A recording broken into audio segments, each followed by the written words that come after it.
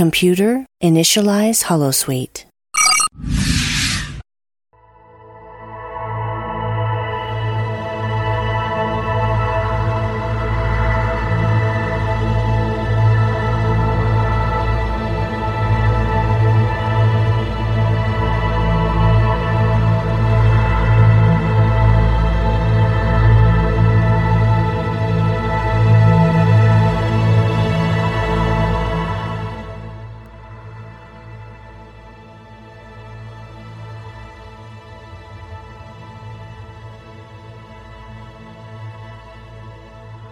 Good evening, and welcome to another episode of The Fire Caves, a Star Trek Deep Space Nine podcast. I am one of your hosts, Perry. And I'm your host, David. Tonight we're talking about Season 2, Episode 8, Necessary Evil. Before we continue, you can find us on Twitter, Facebook, Spotify, and Apple Podcasts as The Fire Caves, a Star Trek Deep Space Nine podcast. That's right, and you should find us and follow us because we have a lot of fun there and make a lot of Trek references. And we don't just talk about Deep Space Nine, we talk about all the other Treks, so I do try to keep it spoiler light, but it can happen. And considering that the majority of the shows that we talk about are also 30 plus years old, I don't feel like there's really a spoiler that should ruin anything for you at this point. Right. But yeah, find us, follow us, and have a good time with us. So, as David said, tonight we are talking about Necessary Evil, but before we get into it, of course, we have to do our updates. So, David, how are things going for you? Man, I got no new real updates for you this week. Everything's the same in my life. No big upsets, no changes, nothing. How about you? Actually, the same. There's no real updates here, so, I mean, the biggest update is everything is the same. No major changes. Nothing has, blown up or anything like that. So, Good. I'm actually enjoying that as we move ever closer to World War III. I like that my life is somehow static Oh, I as can tell that you, goes on. I haven't paid $50 in gas for my 15-gallon car, and then this week I paid $60 for the first time ever. I was like, Oh, okay. yeah. I have never been happier about the fact that I work from home. Yeah. Than in these moments right here. Yeah. Now, feel blessed. Feel blessed. Yeah. Well, I mean that, and then I have to admit I did actually get a little fearful because they started putting out these these stories and these so-called police reports of people going around and stealing gas and stealing catalytic converters. Now, Right. I have actually not seen that in my area. Now, a few months back, my neighbor did say that, she caught someone tampering with her car, attempted to steal her catalytic converter. Didn't steal it, but did enough damage to the car that she had to take it in and get it, I don't know, I guess reattached or whatever. But yeah, they weren't able to get it off. But I mean, how bold of someone to feel that comfortable to go through the neighborhood and, with all the cars and the lights and everything else, to do that.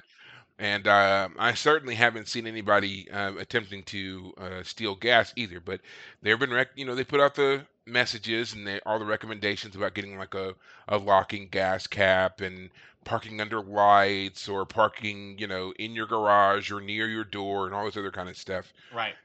But haven't seen it yet. And I hope I don't.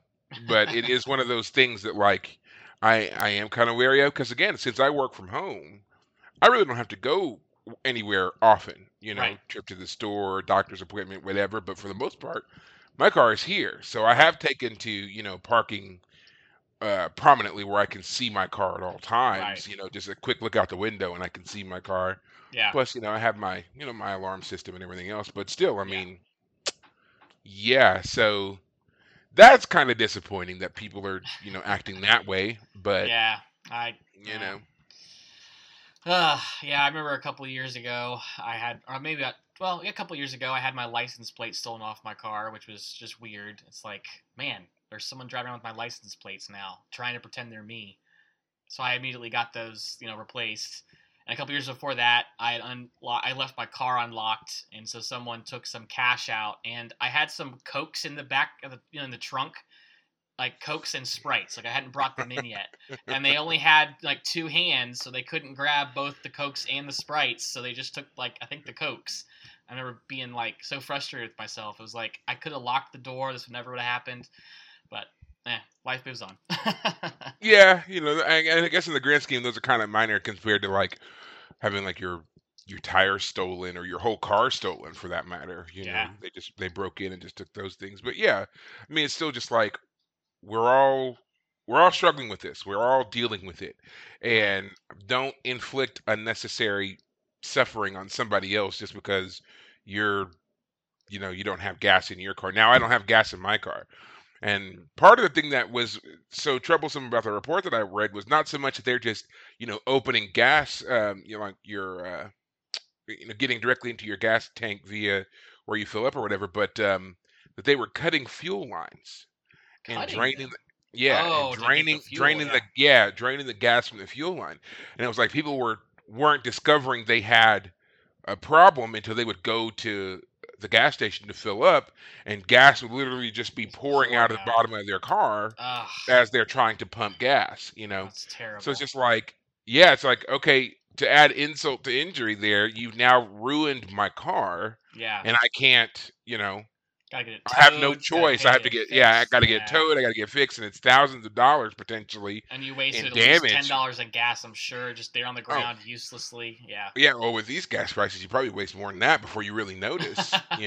So, Right. yeah, I mean, it's just like, yeah, just don't. Why are we inflicting greater suffering on other people? Just leave it alone. Like, if you Yeah. if you can't afford it, there's other options than that. So Right. I hope it doesn't happen to me. I hope it doesn't happen to anybody. Yeah. But yeah, man, it really just sucks. Like when I thought about it, the more I sat and thought about it, the more I was like, man, that would really, really suck. Yeah. You know. Yeah. So. But People are anyway, crazy, man. People are right. crazy. But back to Trek news. In greater Trek verse, I do want to talk about real quick. Do my little Trek housekeeping. One, if you are not watching uh, Star Trek Discovery or Star Trek Picard, especially these seasons, season 4 for Discovery, season 2 for Picard, you are missing out. I mean, as many complaints as there have been about Discovery, I feel like they are really nailing it right now on giving you a classic Trek story in the sense of, instead of us dealing so much with the internal conflicts, things right now are very external, which was probably the the chief message that Roddenberry had with Star Trek when it began all the way back in the 60s was that basically humanity, we had solved all of our internal human conflicts and Right. we were now reaching out into space and encountering new civilizations, organizations, new problems, and facing them as a communal group. Yeah. And they have definitely brought that back in this season. So, Of but Discovery in particular, are you saying? yes, Yeah. of Discovery in particular. Now, I do feel like you can appreciate that more if you have watched what came before. Sure. But if you don't want to watch it, I understand that. And you want some truly unique stories, man, season four is fantastic for it. They've given a lot, a lot. I still don't agree with all of the alien redesign that they've done for some, standard aliens that we knew before, like Ferengi, Klingons, Cardassians. As I said in another episode of our show, the Cardassian redesign scared me when I saw it the first time. I didn't realize that's what it was at Hmm. first. Um, but yeah, other than that, Gotcha. great Well, stuff. it's interesting that you're talking about the Cardassian redesign being so different because in this episode we have tonight had a lot of Cardassian characters Yes, a lot first. of So Cardassians. Um, it's called a uh, segue, everyone.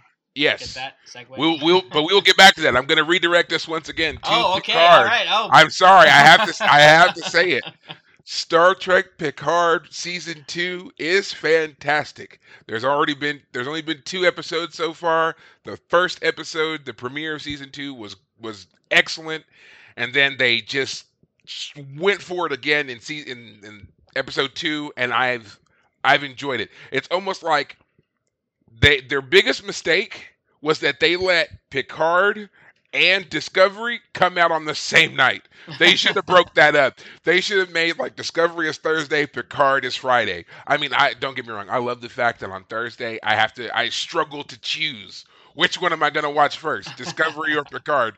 But the problem is like it's almost like they're competing. Which one gave the better episode? Um, which one gave the better episode that night? Yeah. And I think Picard has won just barely. And I Okay. don't know if that's because I just really love those characters and seeing like your old favorites come back. Right. But man, the story is great, the writing is great, the acting is great, the CGI they're using it's all just great. So if you haven't seen it, go watch it. And then my last bit of housekeeping is, unfortunately, it has been confirmed. Star Trek: The Next Generation will be leaving Netflix April 2nd. So Mm, if you're watching it there and you haven't finished by April 2nd, you're gonna have to go and watch it on Paramount Plus. Now, I heard that there were a couple other platforms that might still be keeping it. Like I think Pluto was one, which I don't know anything about that platform, but there you go. right. But it does seem like they are consolidating all of the Trek to at least one place, which is Paramount Plus. Deep Space Nine will remain on there, but it looks like that one will be on there probably until January of 2023. It seems like that's when their negotiation for the show, um, that's when it's supposed to be up anyway, and there will not be, most likely they're not Renewals. going to renew it. Right. So again, Next Gen is leaving April 2nd. Speculation is Deep Space Nine will leave January 2023, and then the only place really that you'll be able to find any Star Trek will be Paramount Plus. So hurry up and binge watch them if you're watching it on Netflix, and then hop on over and get yourself a Paramount Plus membership, especially right now while it's still cheap, because I'm pretty sure that once, especially with all the new Trek shows that are getting ready to come out, and now they'll have consolidated their base, I'm sure they'll be like, hey, people really want to watch these shows. Let's increase that $6 and bring it up to, probably 10. Yeah. So get it now. Get it now. Gotcha. Gotcha. But but anyway, after all that, we are here to talk about Necessary Evil. Hmm. So David, would you like to give our recap? Well, actually, I can, but I want to ask you a quick question first. Yes. You have told us that Odo is your favorite character, and this is He an is. Odo central episode. So I definitely would like to say, Perry, as a character, as someone who loves Odo the character, do you want to do it? I'm happy Oh, to do I'll it. do it. You I'll want to do go? it. I mean, I I feel love like it. you probably would give a great summation. So let's have you do it. Okay. So, as David has obviously just told you, yes, Odo is one of my favorite characters, and this episode does give us a lot of Odo, and I've watched this episode many times, and I've always had the same couple of questions, so we'll get to those too. So, Perfect. yes. Um, just going to give you the quick highlights of the episode so that we can get into it here. So, basically, the episode starts with a Bajoran woman in her home. It's nighttime, candles lit, and Quark is there. She's talking to Quark. They're being all kind of shady, flirty, and clearly they're up to no good. Right. She asks Quark to go back to the station to bring her a strong box because apparently her and her husband, several years ago during the occupation, had lived on the station and he ran a chemistry shop of some kind. So she wants him to go back and get the box. He asks her why she won't go back and do it. She says that after what happened, she can't imagine going back on that station again. Right. So he tells her it might take him a day. He's going to go back and get it and come back to her. Right. He goes to the station. He takes Rom with him as his lookout. They break into the old chemist shop, which Rom, showing some skills that we didn't know he had, Yep. and some brains we didn't know he had, helps him break in. They find the strong box. They take it back to Quark's. They pry open the strong box. It's a list of names. Quark wants to get a picture of the list of names before he seals the box up and sends it on to the woman. He sends Rom to go get him a camera so he can take a picture.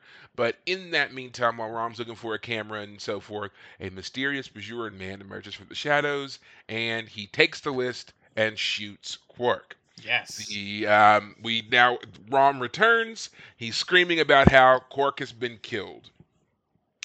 So then we see Cisco and Odo and a bunch of lab techs and Bashir all, in mild panic in Quark's bar because he's been shot but he's not dead.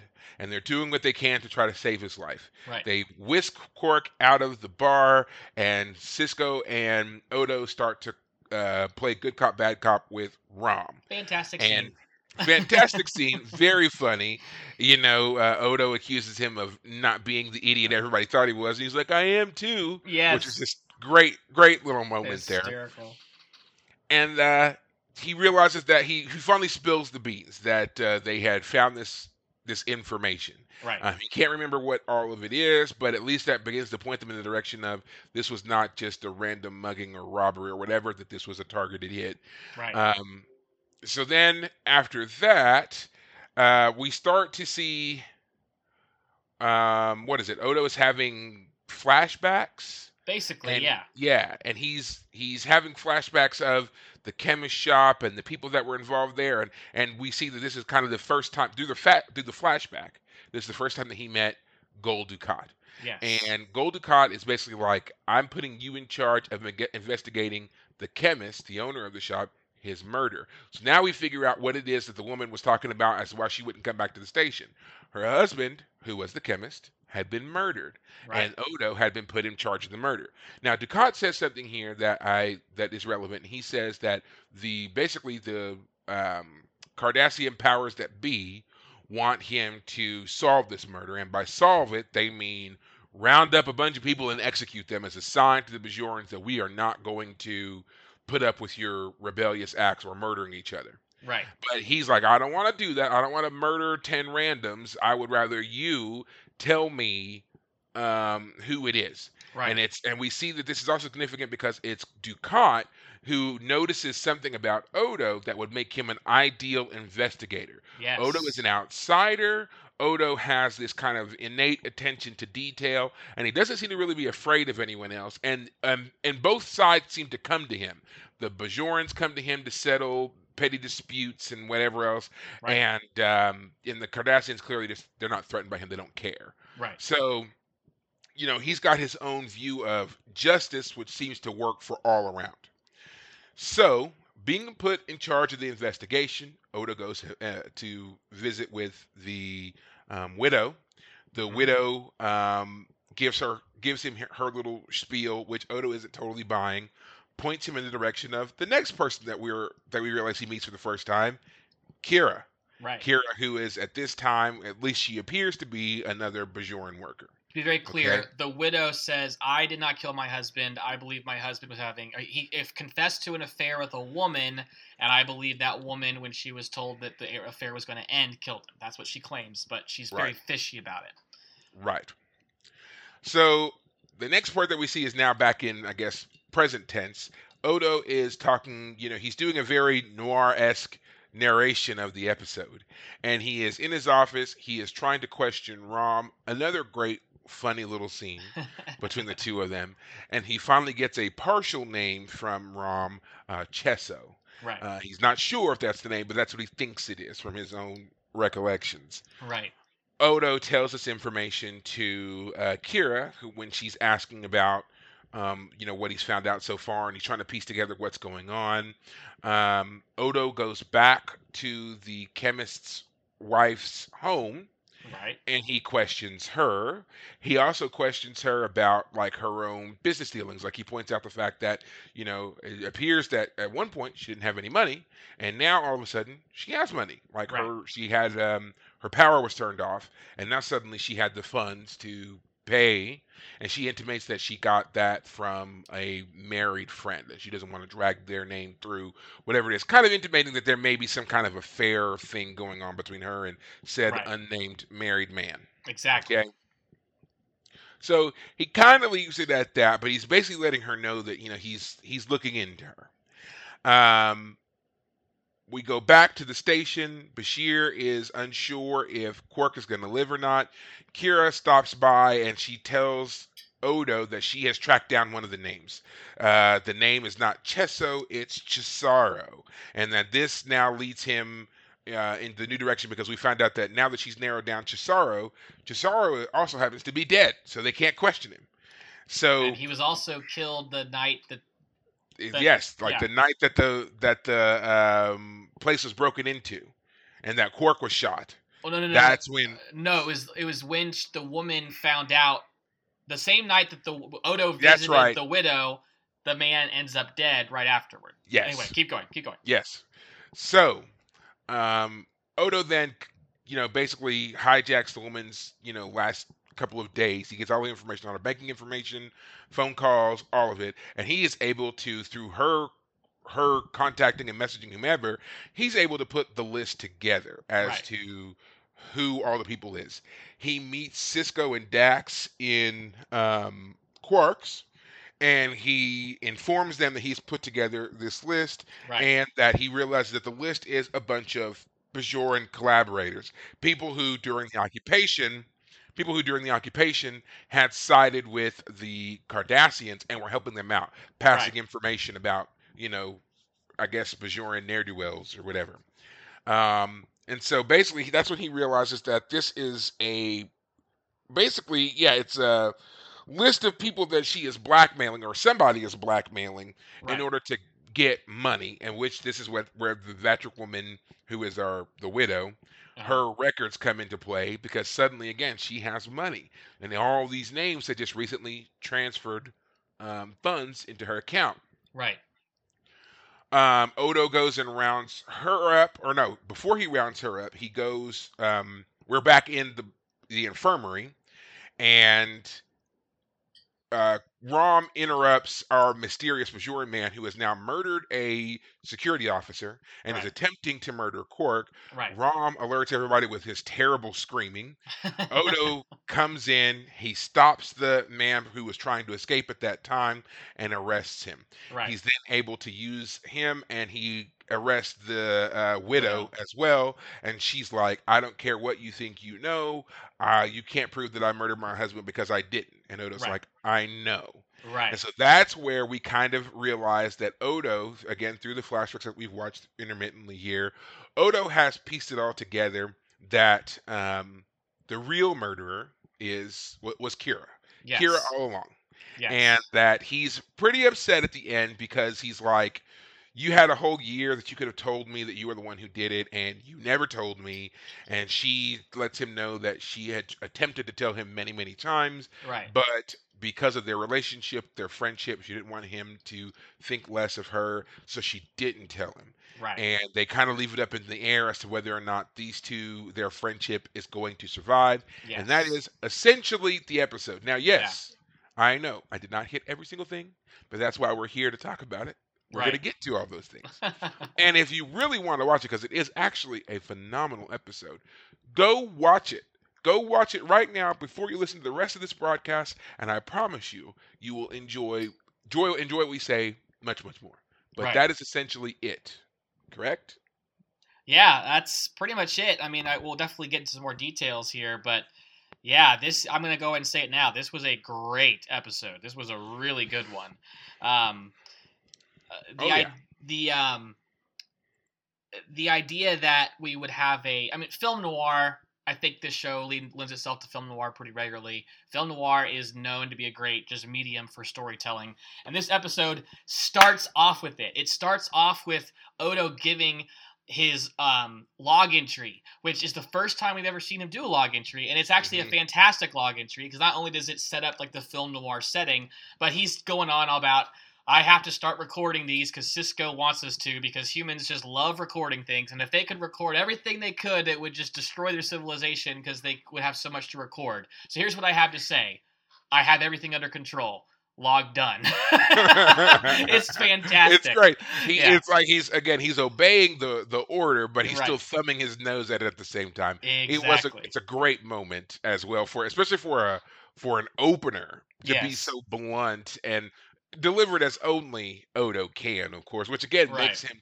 I think that's another reason why it makes him my kind of standout favorite, because I think that he's the Star Trek personification of like what I feel like I would be. Right. Just very straight to the point. He's very blunt, and you know where you stand with a man like Odo, like right Yes. away. So I love that.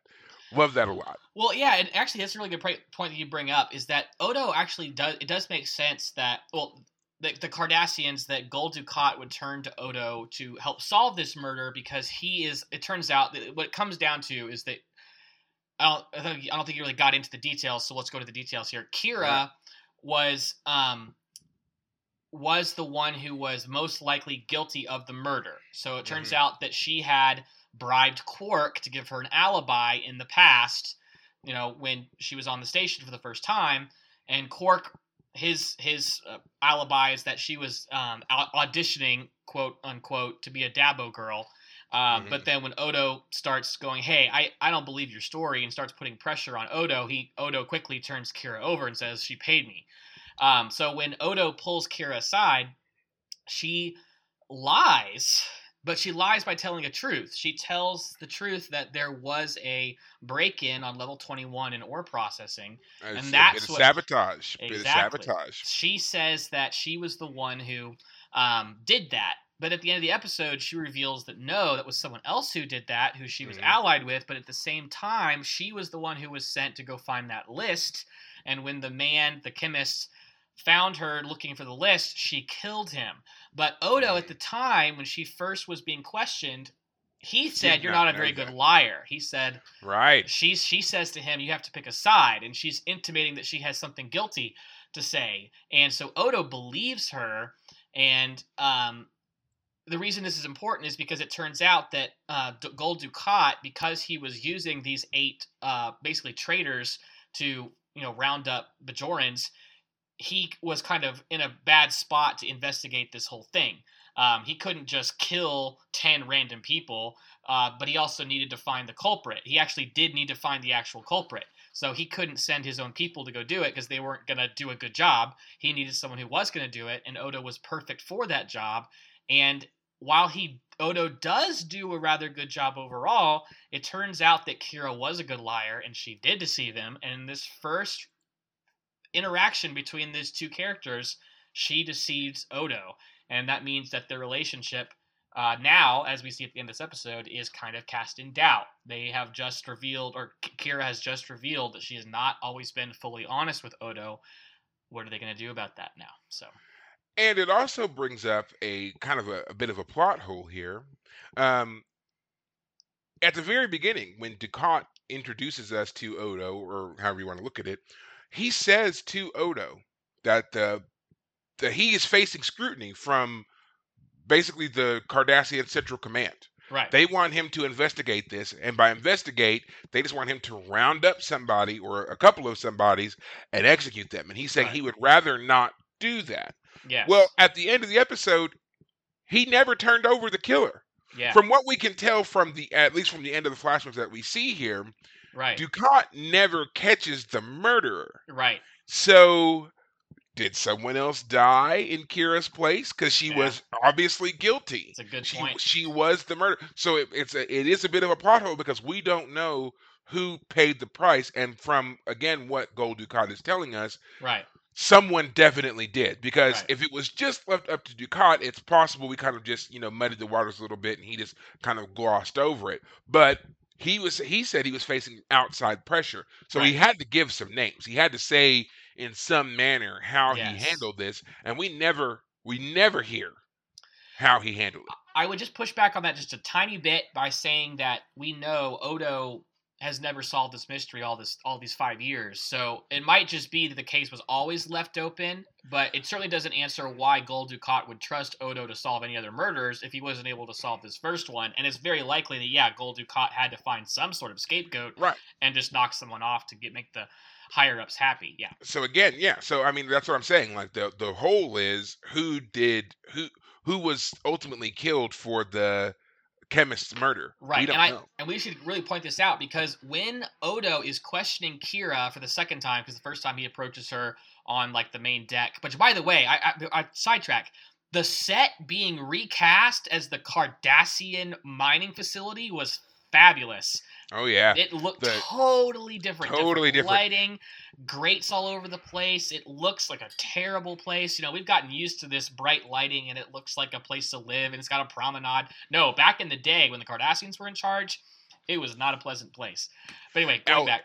Sorry, and one of the greatest, compare contrast scenes for that too was, early on in the episode, again, like you said, it was all brightly lit and there's people around and you see the little kids running around the station laughing and playing. And then when when they do the flashback, you see this, it's dark, it's smoky, there's these gates up, and there are these two very sad, dirty, depressed-looking children Right. on the other side of the gate, just looking absolutely miserable, Hi, waiting for their Daddy. Yeah. father to come Yeah. home or Yeah. come through the gate. Yeah. Such a great contrast of the freedom that they are enjoying currently with the Yes. Federation there to help them out versus the oppressive regime of the Cardassians. So, Yeah. Yeah. yeah, great comparison there. Right. Anyway, I need to back up because the reason I was pointing that out is because Kira, the first time Odo meets her, he sits down while she's eating, and she thinks that he's propositioning her, and he's like, "That's not what I'm doing." But she immediately catches on that he is a constable. She calls him constable, that he is Which somehow an enforcer of some kind or detective. Yeah, go ahead. Sorry.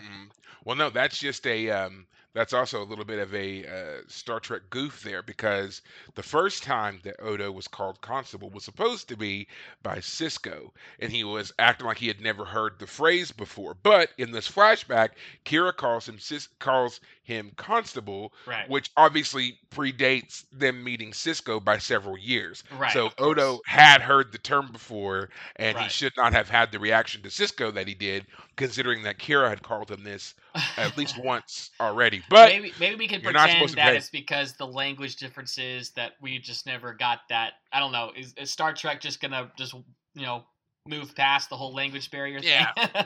Or it could just be. You could also just say that that this is the second time anybody's called him that, and it was by some. And the first time was by It was so somebody that long he is. ago. Right. Well, and it was also by somebody that he's come to work with very well, and Right. she was probably the only one who called him that. And then for this outside alien to call him the same thing, Right. that could also explain his kind of knee-jerk reaction the first Gotcha. time And he doesn't he like hears it for sure. He he lets does Kira not. do it, but not anyone else. Yeah. Yeah, well, he likes Kira. He doesn't know Cisco. So Cisco calling.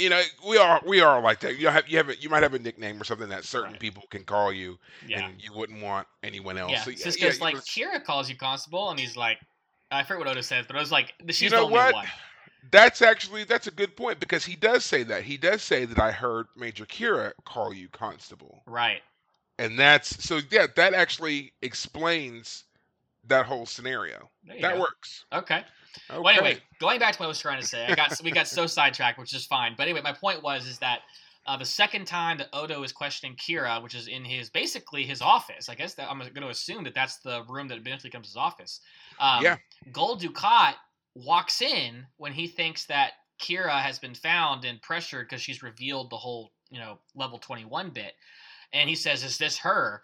And Odo says, "No, she is not the one who did this. I am confident she's not the one who did this." hmm So we, the audience, and Odo were deceived by Kira's performance. That we knew she was part of the underground. It's very reasonable that she was the one who did some sort of, um, you know, breakdown Murder. well, not murder, but like that she was the one who sabotaged the level 21 ore Right. processor. But we She have gives a very never convincing story on that. Yes. but we have never once considered her a murderer. So the fact that now we can imagine that when the chemist guy found her, she killed him in self-defense, but this is certainly a new part to her we've never seen before. We've never seen her really kill before. And so the idea that she killed even back Well, and it then. doesn't.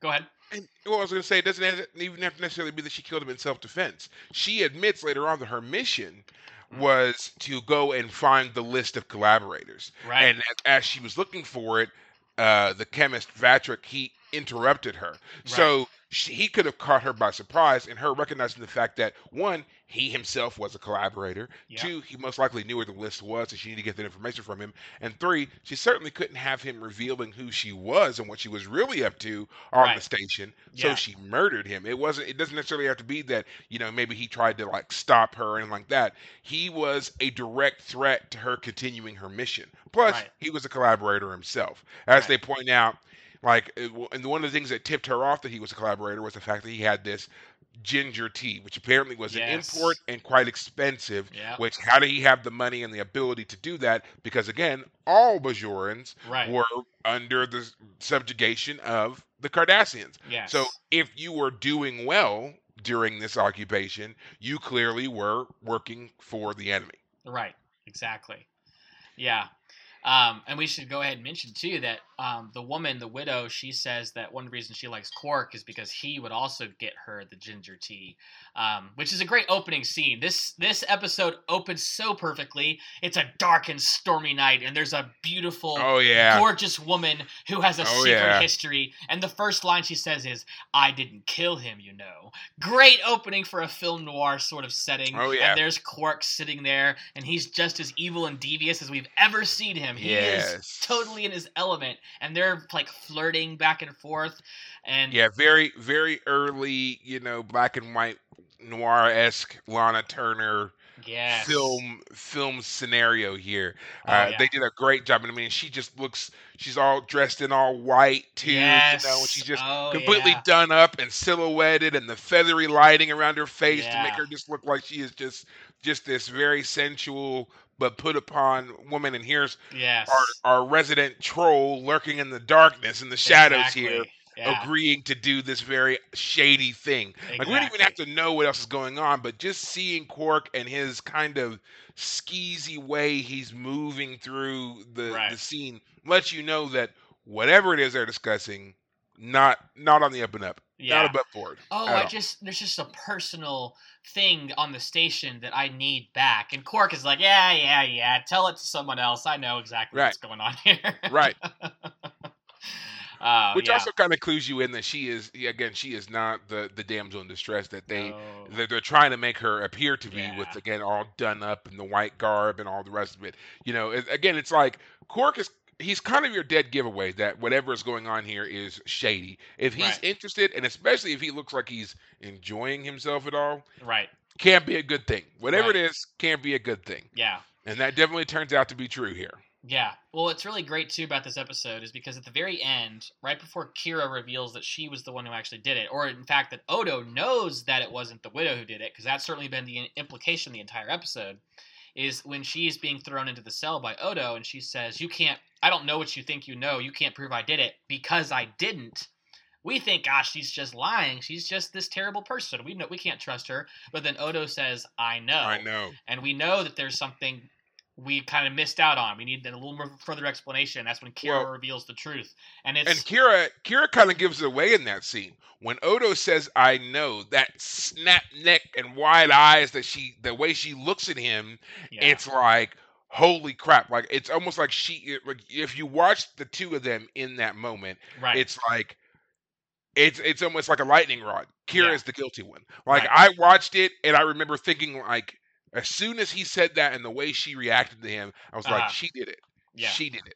And I was like, oh man, she did it. And trying to how are they going to explain how she did it and how she lied to him and everything else? And then watching that come out later and the mm, sense of betrayal that Odo has, and he looks so sad when they finally have, which is the very next scene, and they yes, have their conversation, and she's like, "I really did want to tell you. I tried to tell you hundreds of times, right, and just watching them, and that was just for a brief moment. I have to admit, in watching it, uh, watching Odo's face in the scene, I was like, does he have a crush on her? Because like the way he looked so depressed and beat yeah, when she revealed that, like, again, one, that he knew that she had done it, and two, that she had never told him, and it was almost like he had been waiting for her to do so, you right, know and the fact that she didn't, and how betrayed he felt, and even her reaction too. She was like, "What you think of me means a lot," and it's like, okay, well, does she have a thing for him? Like, what's the deal here?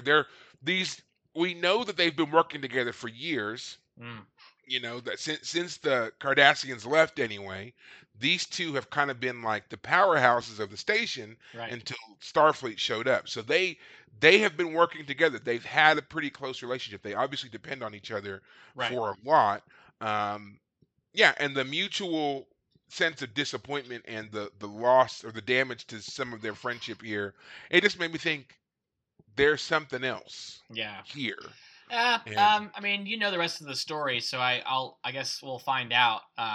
But I do want to say that that moment definitely left me the same. It left me with the same impression as the episode Progress did from season one. And everyone will remember Progress is the episode where Kira has to convince the old Bajoran farmer to leave one of the Bajoran moons, and that mm, episode also ends on kind of this cliffhanger in the sense that, at the end of that episode, again, it's a spoiler if you haven't seen that episode now or if you haven't listened to that episode. So I'm going to assume that you have seen it. But Kira is trying to convince this old guy to leave, so she burns down his house and is like, beam us up to the station, and we don't see them get beamed up, and so we're left with a real sad cliffhanger moment, which doesn't really affect the rest of the series in that scenario, but this scenario can, because these are two of our main characters. So now what will happen next? Don't tell me, obviously. We'll find out probably by the next episode. But this was a really good episode. It was you got to go back in time. Done. Yeah. It was film noir in 40 minutes. Like, this is a episode of any sort of film noir story. You got a detective who's a hard biting detective. You got a beautiful woman who seems to be two beautiful women. We got both Kira and the widow. One of them who clearly is the one that we don't trust because there's something wrong with her. There's too much going on with how she doesn't cry for her husband's death. And she always, even in the past when she was supposed to be one of the Bajoran put upon people, she's still dressed beautifully even amongst the less. She's not in rags, but she's certainly not dressed in the fineries that she is at the beginning of the episode and the end of the episode. And then Kira, she's also a beautiful woman. We see her in the past, and she has long hair. She's supposedly the one that had the affair with the man who's been killed. So, like, classic film noir storytelling. This is perfect. Our victim, who is just as guilty as everybody else, yes, but you kind of have to be on their side because, again, they're the victim. Both with the chemist who was murdered and Quark and his attempted murder, which sparks all of this stuff. So again, there's so much here, and I believe it is worth saying the fact that this episode continuously gets high marks. Even after all this time, it still gets high marks. It's regarded as one of the better episodes of early Deep Space Nine. And it also was filmed by the same person who filmed another really great episode of Deep Space Nine, Duet, which is, again, another very famous episode, one of the ones that people continuously reference as one of their favorite episodes, the episode that kind of really bought them or sold them on Deep Space Nine, Duet, and now, of course, this one, Necessary Evil. And they do a couple of things that are very similar, and that is the deconstruction of the ambiance, right? Like breaking it down and making it to where each scene, the people that are involved in the scene, it's very focused on them. It's very central that you're seeing their interactions here. I mean, Duet was great, and this is yet another example of how that kind of storytelling really works for a show like Deep Space Nine. Yeah, Duet is a great example because both of them are mystery episodes where we have who is responsible, and that in Duet, is this man we have in front of us the same person we think he is? He the mass murderer of, like, a genocide of Bajorans? Or in this one, who's the murderer? So both of them have lots of twists and turns and keep you on your edge, and you want to find out next, and you think you have everything figured out, and then they've thrown another twist right there at the end. And that would also Duet also ended on a cliffhanger because that in Duet, the Cardassian man was killed, and he turns out to actually be a good guy, and he was just assassinated right there at the end of the episode. So, man, I think if Deep Space Nine keeps giving us these types of stories, that'll be great. I just wonder if they're going to just run out of stories to tell.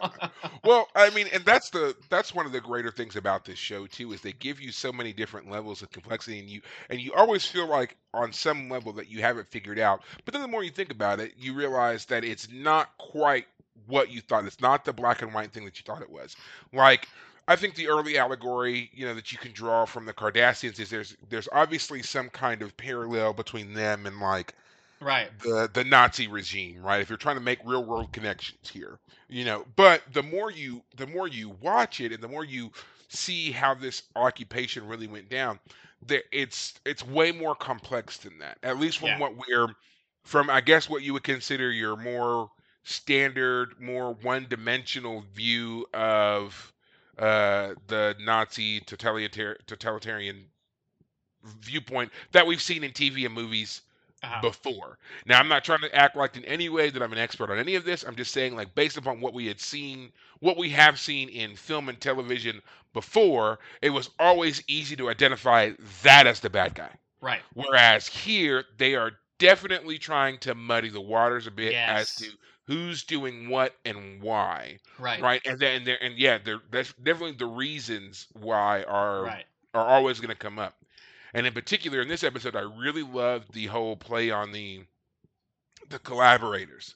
We know there's this list of people who have been collaborating with the enemy here, which Right. we are supposed to always think of as the Cardassians. Right. And but they're the occupying military force. If you, as we, if you think back to like the episode that we did involving the child Rugal, who was, lost to his Right. father, thought he was dead.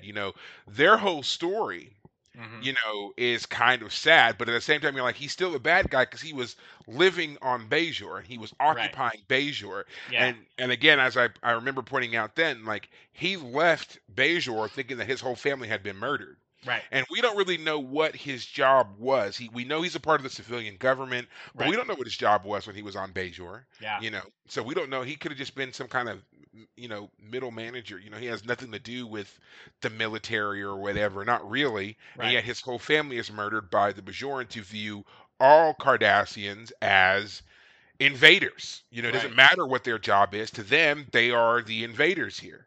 Right. So again, we kind of see the same thing here with these collaborators because it's like we know that the occupation had been going on for at least 50 years. Right. And so you could have these people who, they're just like, look, they don't know when it's going to end. They don't know what's going to suddenly drive the Cardassians from their planet. They've Right. been living with this now for at least a generation, maybe even two. Right. And they're just trying to figure out ways like if this is going to be their new life, their new normal, we've got to figure out a way to move through this and Yeah. be well off. And it worked for them. Mm-hmm. Now, does that bring up resentment in their own people? Sure, especially considering we know about the mining camps and the deaths and the tortures and the brutalizations and everything else. But imagine for a second that that is your life. There Yeah. is no there's no coming out of it. There's no federation in the horizon that's going to swoop in and help you. There's no sudden regime change that's going to drive all of them out. Like Right. none of that. You're just trying to survive. Right. And then all of a sudden it ends, right? This way that you've been living for however long Right. ends. And now all of a sudden you're surrounded by these people who all would, once if they find out what you had been doing to survive, if they find out, they'd most likely kill you, right? Yeah. So and it also make you an enemy. Suddenly you could end up in jail or Yeah. again dead. Yeah. So that was why the list is so important and how the widow is able to blackmail these people because Yeah. she was basically going to be like, "Hey, I'm broke now, but all of you still have money. Right. If you don't give me some of your money, I'm going to tell everybody what you did back Yeah. then." Yeah. And Exactly. that's why they paid her. They were desperate to keep that silent. Yeah. And some of them obviously like Cesaro, either he didn't pay, which I that's how I've always thought of it. Like Cesaro must not have paid, Right. and that's why he was murdered. Right. Um, but yeah, I mean, so that was now they have proof, right there. Hey, look, he didn't pay her. Now he's dead. So now you're all gonna pay, or Yeah. you're gonna end up like him.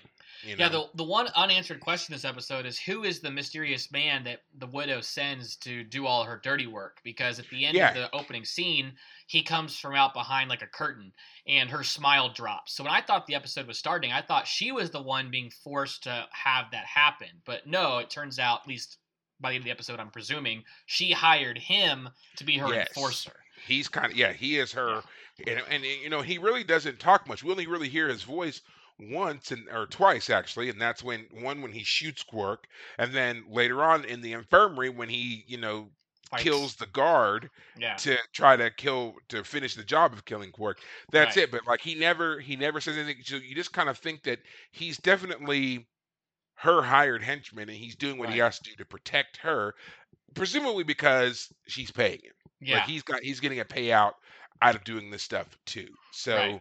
but yeah, I mean, it's just the more I thought about it, I was like, I really like that idea of these collaborators kind of getting their um getting their just desserts for turning on the Bajoran people. But Right. at the more I thought about it too, I was just like, well, I mean, what would you do like when you don't know that there's like the only alternative to life as you know it is working in mines or prison camps or Yeah.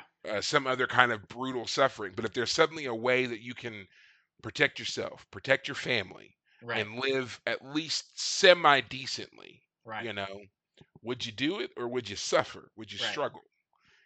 So and then yeah, they had to deal with those repercussions when the Cardassians leave. So a lot of great complexities here that we don't see resolutions to at the end of this episode. Right. But are great world building for the overall politics of Bajor, of Cardassia, and of the evolving relationships we see of main characters, Kira, Odo, Gul Dukat, their fingerprints on things throughout the rest of the seasons. Right. This is a great setup for all of it. Yeah. Really enjoyed it. Really enjoyed it. Yeah. One thing, are we gonna see Odo do the Cardassian neck trick thing that kept being mentioned? Because that sounded like a fun little trick. Yes, and the answer to that is no. So Ah, I've always liked to imagine that the Cardassian neck trick is basically him making his neck look morph, like for lack of a Cardassian. better term. Yeah, Yeah. like the Cardassian, the corrugated ridges and whatever else they've got. They're Right. him doing that, maybe to some kind of exaggerated extreme, Right. also kind of making it move or whatever, little, the equivalent of someone doing magic tricks to get Right. attention at a table. Yeah. Um, I can't and he, remember. Oh, go ahead. Sorry. Go ahead. Go ahead. well, it always it seems to me like when they mention it that Odo's kind of embarrassed by the fact that he ever did that, and he's Yes. definitely trying to move away from any kind of association with that, and he gets really really upset when you bring it up. Like when Right. Ducat brings it up, he kind of recoils a little bit, and when Quark brings it up, he becomes very hostile. Which kind of shows the power dynamic, the differences between obviously Odo or Quark and Gul Dukat, but Right. still showing overall that Odo doesn't like it regardless. Right. Right. But no, we never see it. We never see him do it. Gotcha. I mean, I that's what I figured, but the way that they were saying it, neck trick, like it sounded like that was something that the Kardashians already could do, but it was like it's like a I don't know, like someone who's really bendable, like a Yeah, person who can touch their toes with like their hands behind their head or something. I don't know. yeah. One of those really flexible people. That's like what it was. But they were Odo when Gul Dukat approaches him and says, "We met a couple years ago, previous to this moment." He says, like 2 years ago when you did the Cardassian neck trick. That was when Odo was still being researched by the Bajoran scientists. He was Yes. still kind of like an experiment. And Odo basically says that I left him, like I chose to leave him. And I can't Mhm. remember which episode we've had that mentioned in. I would assume that was the episode Vortex, which was the previous season 1 Odo centric episode, where Odo uh, was the guy, the criminal that he was in charge of was Yes. insinuating that I've met other changelings, not Had shapeshifters. established a colony, Right, and he had the magic key that they had given him. Yes. right. And I believe it was that Um, episode where Odo said about a little bit about his history, but I'm probably wrong because I don't think that'd be the episode necessarily where he would say it. I'm just remembering that as an episode where a lot of Odo's backstory was revealed. So, or at least his changeling people were yes. revealed. So we've Yeah. The heard greater. before that he was a experiment. He was something Yes. that a Bajoran scientist was teaching to do things Right. and become more humanoid. But this is the first time that we really heard that he intentionally left that guy. Yeah. So So I mean, so it's kind of one of those things that like mild spoiler. We do find out more about Odo's early interactions with Bajorans later on. You know, but from what we've been able to tell so far, in particular from Vortex to now, is that basically at some point Odo was found and they didn't really quite know what to make of him, so he was sent to a Bajoran research facility, which I always thought was an interesting choice right, because the Cardassians were the ones who were in charge. right, So why would they send this unknown thing to the Bajorans? right, So, and then he kind of was there for an untold number of years until again he finally decides to leave. right, Um, which and also is another oddity I feel, because it's like once it was once he was obviously able to leave on his own power, again the Cardassians didn't really seem to mind. No one attempted to stop him in any way. He was clearly at one point on the Bajoran planet, and then he made it to the station, Right. and he's at a point where, I mean, like, he's interacting with people, and he can kind of move around and do whatever.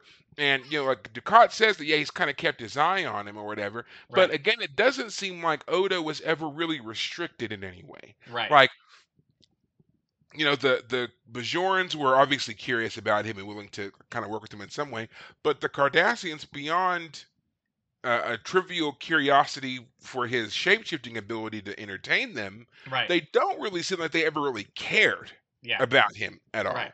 Right. Which I just find very odd when you find that there's this, he's apparently, from what you can see so far, Right. he is a one of a kind alien. Right. There is none others like him, and he can literally change himself to be anything. And that's literally what Gul Dukat says to him. He says, "You'd be a great detective, Right. because you could go to places and look into things that the rest of us can't. You could shapeshift and Right. hide in a room." And So he doesn't make any overt appeal to like draw him over to the Cardassian side. He's At just all. like, "You're going to be good Exactly. at this job. Let's have you go ahead and do this." And he's Yeah. mentioned that, I mean, he's obviously been known to the Cardassians for years, and I mean, it's for all of their military, their mindset that we see of them, no one thought to recruit this being into being some kind of spy or agent of some kind Right. at all. You just kind of let him wander around, and he's working with the Bajorans, people that you are obviously treating quite badly, and you don't have any problem with him associating with them Right. at all. Right. Like, the way that always came across to me, I just thought it was odd. It's like, about him, you're keeping tabs on him, you know what he can do. He's clearly not afraid of you, and you're Right. just going to let him run roughshod over your occupying installation. Right. Okay. Yeah. Bad choice. Yeah. Bad Especially- choice. Well, it's also great because when Kira questions him, she's like, "You have to choose a side," and he's like, "I'm not going to choose a side. I'm for justice." And it's like, if you're a Cardassian and you're abusing a whole race of people, it's like you don't want this guy going around for justice. You might want to have Right. him kind of thrown out an airlock, maybe. Which also brings up another question that I had. To me, it's a hole in the persona of Odo, in that he is always saying how he is dedicated to justice, and yet he lies.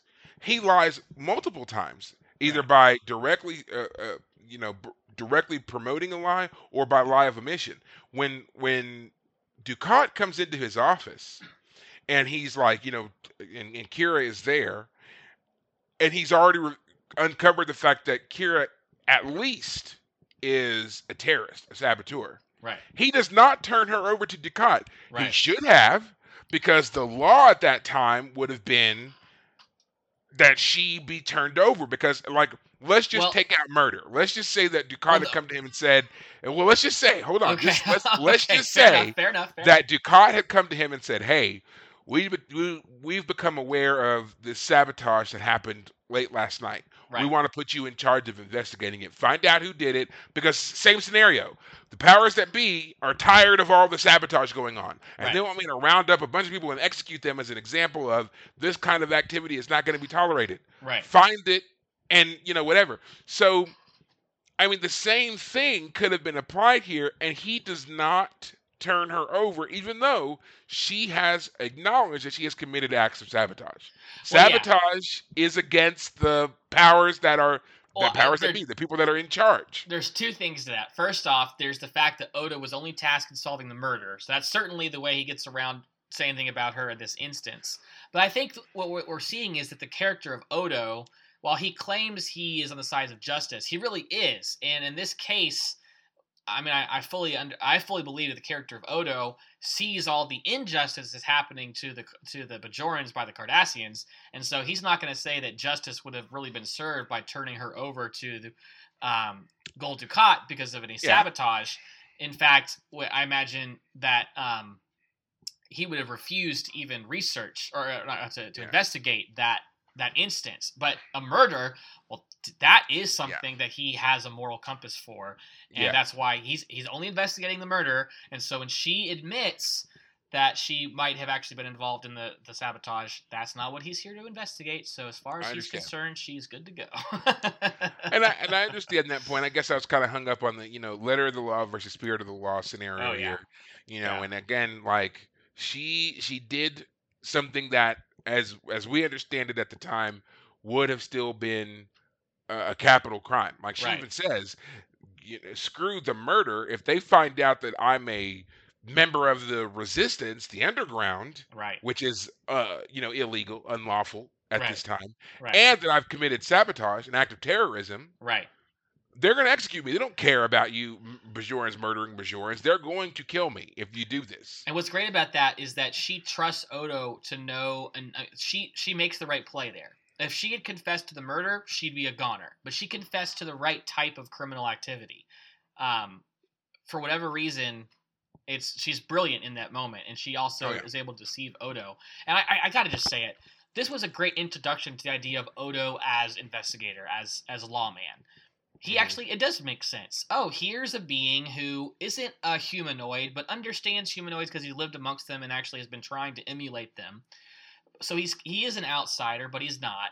And so he can understand the Bajorans and he can understand the Cardassians, and he as a personality has a strong sense of justice, and he notices things about people. Like he can sense that the widow was not truly crying because Mm. her tear ducts weren't properly welling up like they should, and the man Yeah, was her, just her as and her eyes weren't puffy. He was like, "We just exactly. told you that your husband was murdered 2 hours ago, and yet you haven't cried. You haven't shed a tear. Yeah, Your so eyes aren't puffy." he's perfect as an investigator of human behavior or Bajoran behavior or at least humanoid behavior.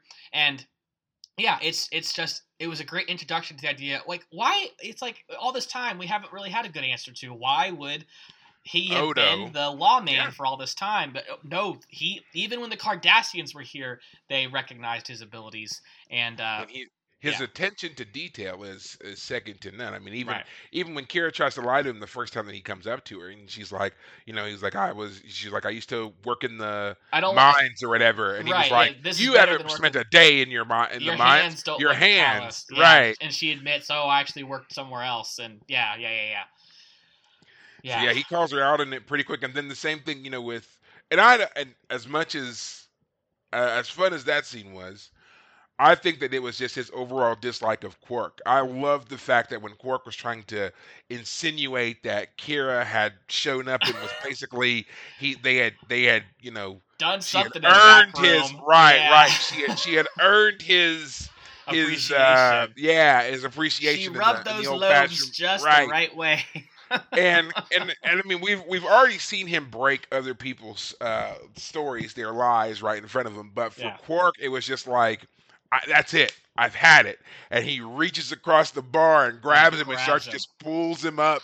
And Yeah. he's like, "You're lying." And I was like, Yeah. "Oh, that was great, Well, great scene." that's another great moment too, though, because when Quark starts saying, like, Odo says, "Who's the proprietor?" and he first says, "Does he owe you any money?" No. Are you here to arrest him? So Quark can sense that he's a lawman. No. And then you found him. Yeah, Perfect Quark moment. He's never changed once in all this time. Odo hasn't yeah, either, and their relationship, while Kira and Odo might have started off on a lie, Odo and Quark have known who each other were from the yeah. moment they saw each other. Absolutely. And Quark has always been, always ever the schemer, trying to find a way to ingratiate himself. He's like, yeah, how about a drink? I don't drink. Okay, Yeah, a soft drink then. And then even when Ducat comes in, he's like, how about what do you need? What do you yeah. want? What do you like? Do you Well, you want have to go back real chocolate? quick. Do you want to? Yeah, like, Yeah, do he's you just drink? he's so I don't drink. Odo doesn't drink anything. He doesn't drink liquids. it's great. Which It's actually just brings up, like, how does Odo regenerate? Like, what does he use to, like, imbibe nourishment and energy? But I don't yeah, care to so have it's that answered right this moment. So yeah, a lot of speculation as to where Odo gets his energy. you know. But yeah, we'll get into that because there's other episodes that talk about Odo and when he needs to rest and so forth. But we'll get there. We'll get there. gotcha. Um, so I always like to ask, standout performance. for the episode? Who do you feel gave it? Rom. This was Rom's There you go. episode. Everyone else was fantastic, don't get me wrong, but Rom took the cake. He was hilarious in this episode. Turns out he's been like, Quark will lock him in the restaurant or in the bar at night, and so he's had to figure out ways to get himself out. And there have been times when Quark has abandoned the bar, and so he's had to figure out ways to get to the cash and to the vault. So that was actually a direct callback to the episode we watched that we talked about the week before, Rules of Acquisition, because he says when you were away on business, he's talking about when you went to the Gamma Quadrant, I had to get into the floor vault to protect the profits from the bar that night, and he's showing how he was able to do it. And again, he demonstrates a skill that we not only did we not know that he and he demonstrates a skill that we not only didn't know he had, but that he's very, very good at it. Yes. So he can pick locks, and he can break into safes, and he can leave no trace. Yeah, well, he does a great job too, because Quark is like, I said, take me 25 seconds to get through this lock, and Rom is like, I can do it in 10. And then was like, what? And he does it in 10. And then they go to the panel, and Quark wants to, somehow he wants to pry the panel off. Well, no, he wants to cut through the bolts. Yeah, exactly. He's like, don't cut them. We can just put these drops on there, and it'll fall right off. Exactly. And Quark is so angry. He is so upset. He's like, you've been stealing from me? I'm going to change all of my locks. I would like to think that he was less angry and more just like scared. Because here's this idiot brother that he's completely overlooked and underestimated. Yeah. And then all of a sudden he's like, do you want me to grab it? Don't touch anything. Yeah. Don't touch anything ever again. Yes. It was just like, yes. So good. Got it. Yeah. Understood. And then, of course, the other part of Rom being great in this episode is, Odo is like, first off, when they're in the, Quark has been shot and Rom is losing his mind, he won't reveal that they were there at the bar looking at the list. He first tries to hold that. And Sisko and Odo as good cop and bad cop was fantastic. Odo's driving hard at him. He's like, you'd be the one who would regain ownership of the bar, wouldn't you? You have a motive for murder. Rule of acquisition number 139. Yeah, wife serve and brothers inherit. Yes. And he says, "Yeah, you're smart. And you're. What does he say? Like, you're not as stupid as you look." He's like, "Oh, I am too." Yes, I am too. Yeah. And Sisko goes to Odo and he says, "Odo, that's his brother. Like, he's offended on Rom's behalf." And then he goes to Rom and he's like, "Didn't something happen?" And I forget exactly the interaction, but Sisko plays good cop to perfection. Odo is just bad cop, and so they break him and reveals that there was a list, which gets our episode going. And then later, when again Odo is questioning Rom in his office, they have similar interactions. He says, "I want to go back to my bar," and Odo says, "Quark's not dead yet." He's like, "Oh well, they're not keeping him alive by artificial means, are they?" Yes. He wouldn't want that. Exactly. Oh, so good. The writing on this episode was fantastic. No, he's clinging to life all on his own. He's like, typical. So good. Who knew that Rom had a sense of humor? Yes. And then even at the end, when he saves Quark's life with the screaming and everything, and Odo's like, "You're a hero. You just saved your brother's life." And the his realization, smile, drops off. And then it drops, and he starts screaming all over again. And we see Quark, and Quark starts smiling. Smile, right?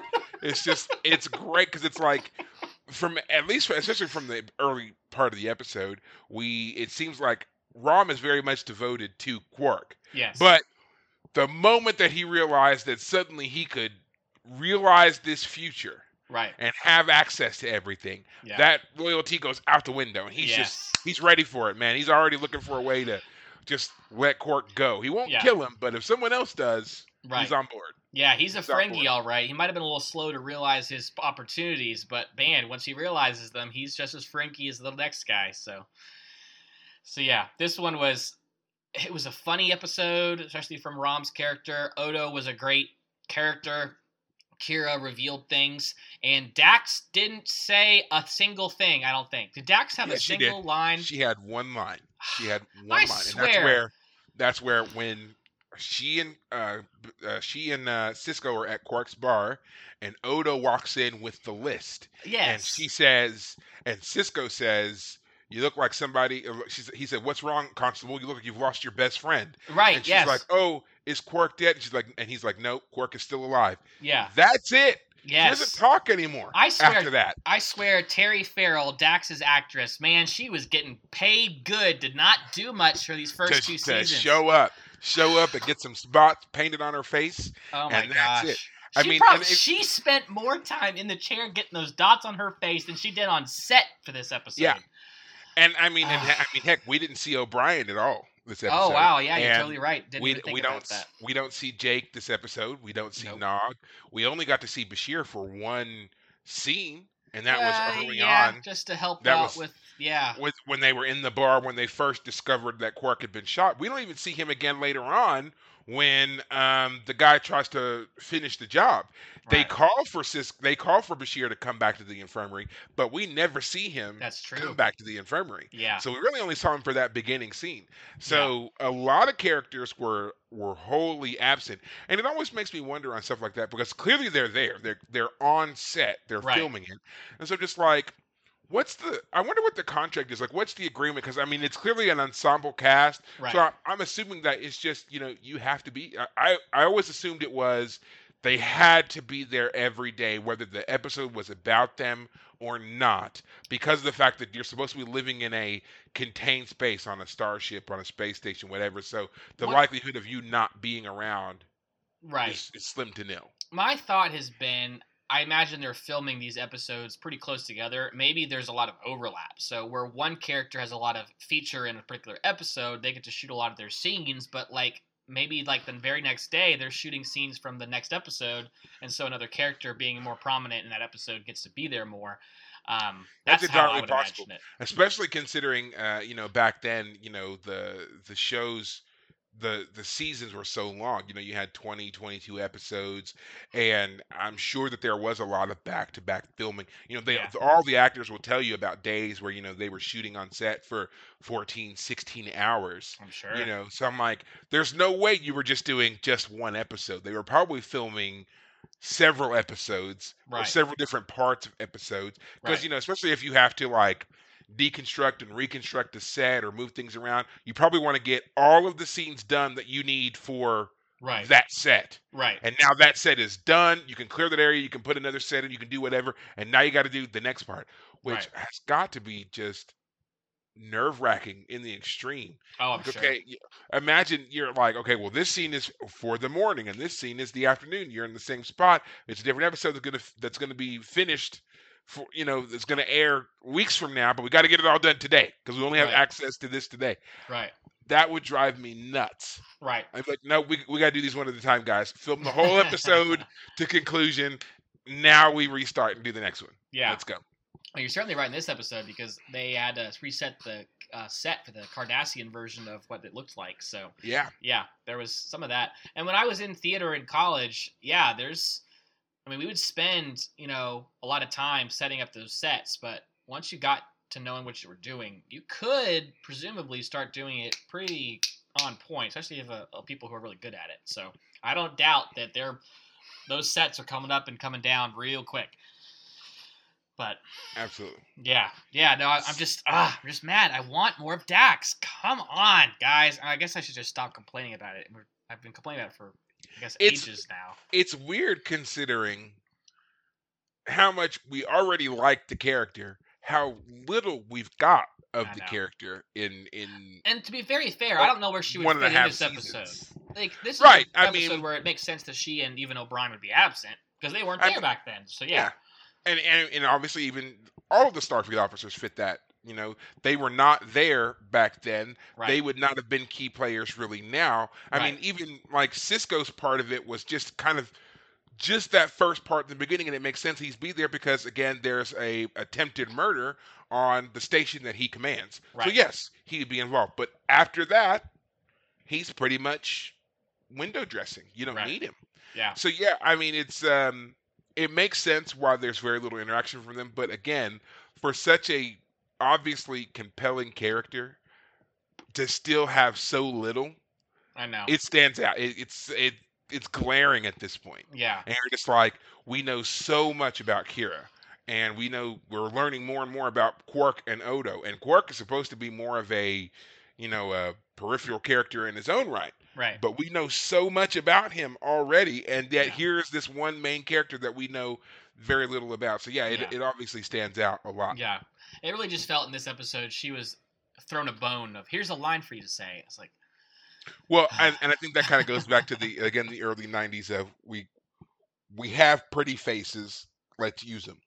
gotcha. So even if there's no reason really for her to be here, Right. we're gonna make a reason because she looks good on Yeah. camera, and we want to see that, and yeah, and obviously her being with Cisco is not a problem because we've already established they have a previous relationship. They were Yeah. friends in the other whatever. So yeah, they know each other. So it makes sense that in this scene, which we can view as kind of like downtime, basically the officer sitting in Quark's, she would be there in his Yeah. company. But that's Right. it.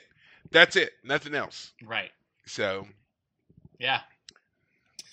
well, I think we've pretty much, talked this one all the way through. Yeah. Any final thoughts, takeaways about this episode? I feel like I got it all out. Yeah. Yeah.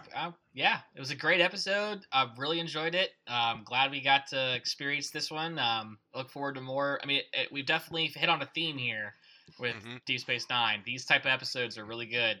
And they're different from TNG. TNG could not pull this type of episode off. This is not a TNG style episode. So Deep Space Nine has its own type of episode, and I look forward to more. So absolutely, I think this episode definitely highlights and really begins to highlight those differences between what it does and what Next Generation was about, and kind of telling a different kind of worldview from what we had seen of, again, Starfleet and the Federation from Next Gen versus how it's portrayed here, and also kind of the future of the Federation as we see it here on Deep Space Nine. A lot more internal politic, a lot more dealing with the more real world implications behind certain action decisions of political forces, power parties, Cardassians, Bajorans, and so forth.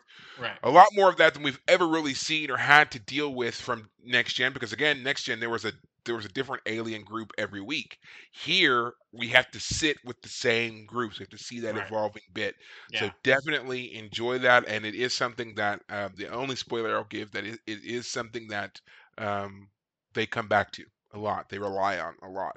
So good. I think that's another reason why this show will stand the test of time better than some of the other Trek shows. Even Next Generation, Next Generation still holds up, but I think over time it will hold up less and less. Whereas this one, because this one gives you more conflicts that are relatable. Right. And I think that's always going to be the key point to making something relevant for longer. Right. So. Yeah. But all right, guys, I think that is going to be it for us here tonight. You can always catch us on any platform where you listen to podcasts. I happen to do it on Spotify. You can find us as The Fire Caves, a Star Trek Deep Space Nine podcast. And again, on Twitter and Facebook as well, also as The Fire Caves. So join us next time. And you'll enjoy that as well. Until then, take care of yourselves. Thanks, guys.